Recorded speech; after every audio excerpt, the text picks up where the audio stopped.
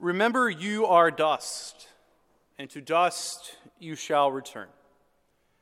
For many of us, these words really begin the season of Lent in a very concrete way. The words that are conferred by the priest when giving out ashes. It won't be said individually this year because of COVID. We'll say them kind of collectively for everyone at the beginning. But when we hear those words, remember you are dust, and to dust you shall return, we are confronted with this reality that one day we will be dust. We will die.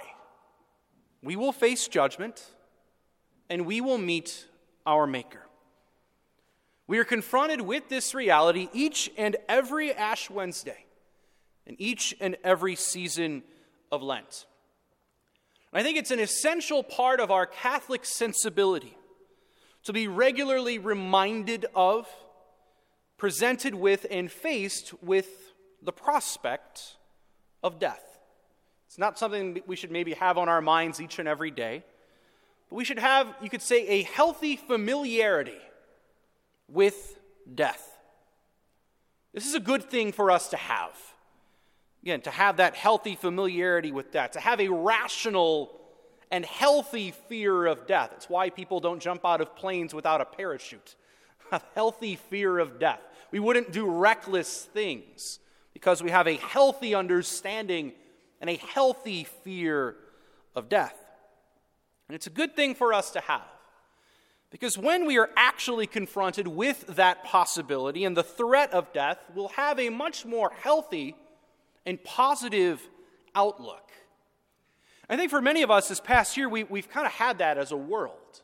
We've been confronted with death and the possibility of it in ways that we have never been throughout our lives.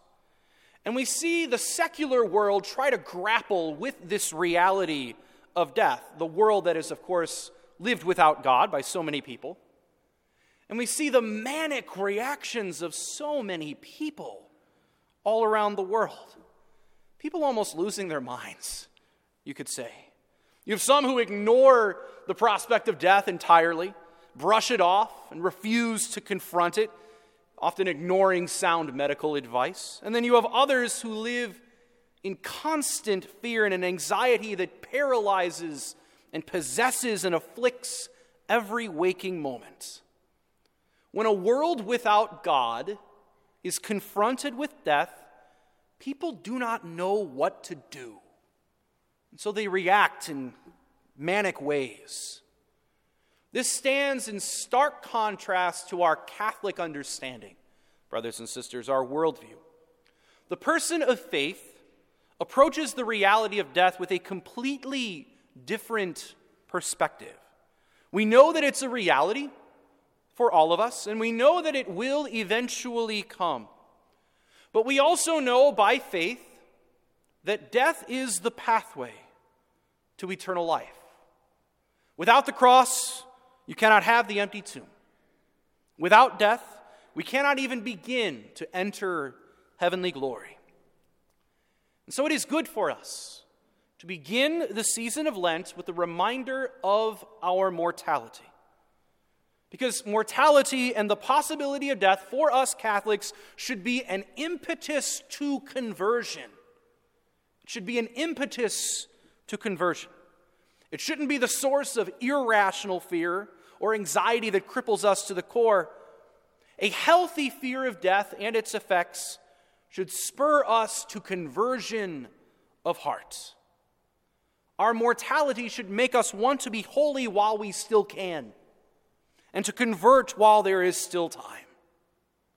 That is the purpose of the entire season of Lent, brothers and sisters, to convert and rend our hearts, to do works of penance, to move our hearts from sinful attachments to God alone.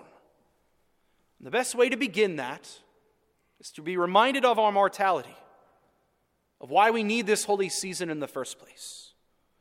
So may we begin this holy campaign of conversion with open hearts, asking God where we need to be moved to love Him and our neighbor with ever greater fervor.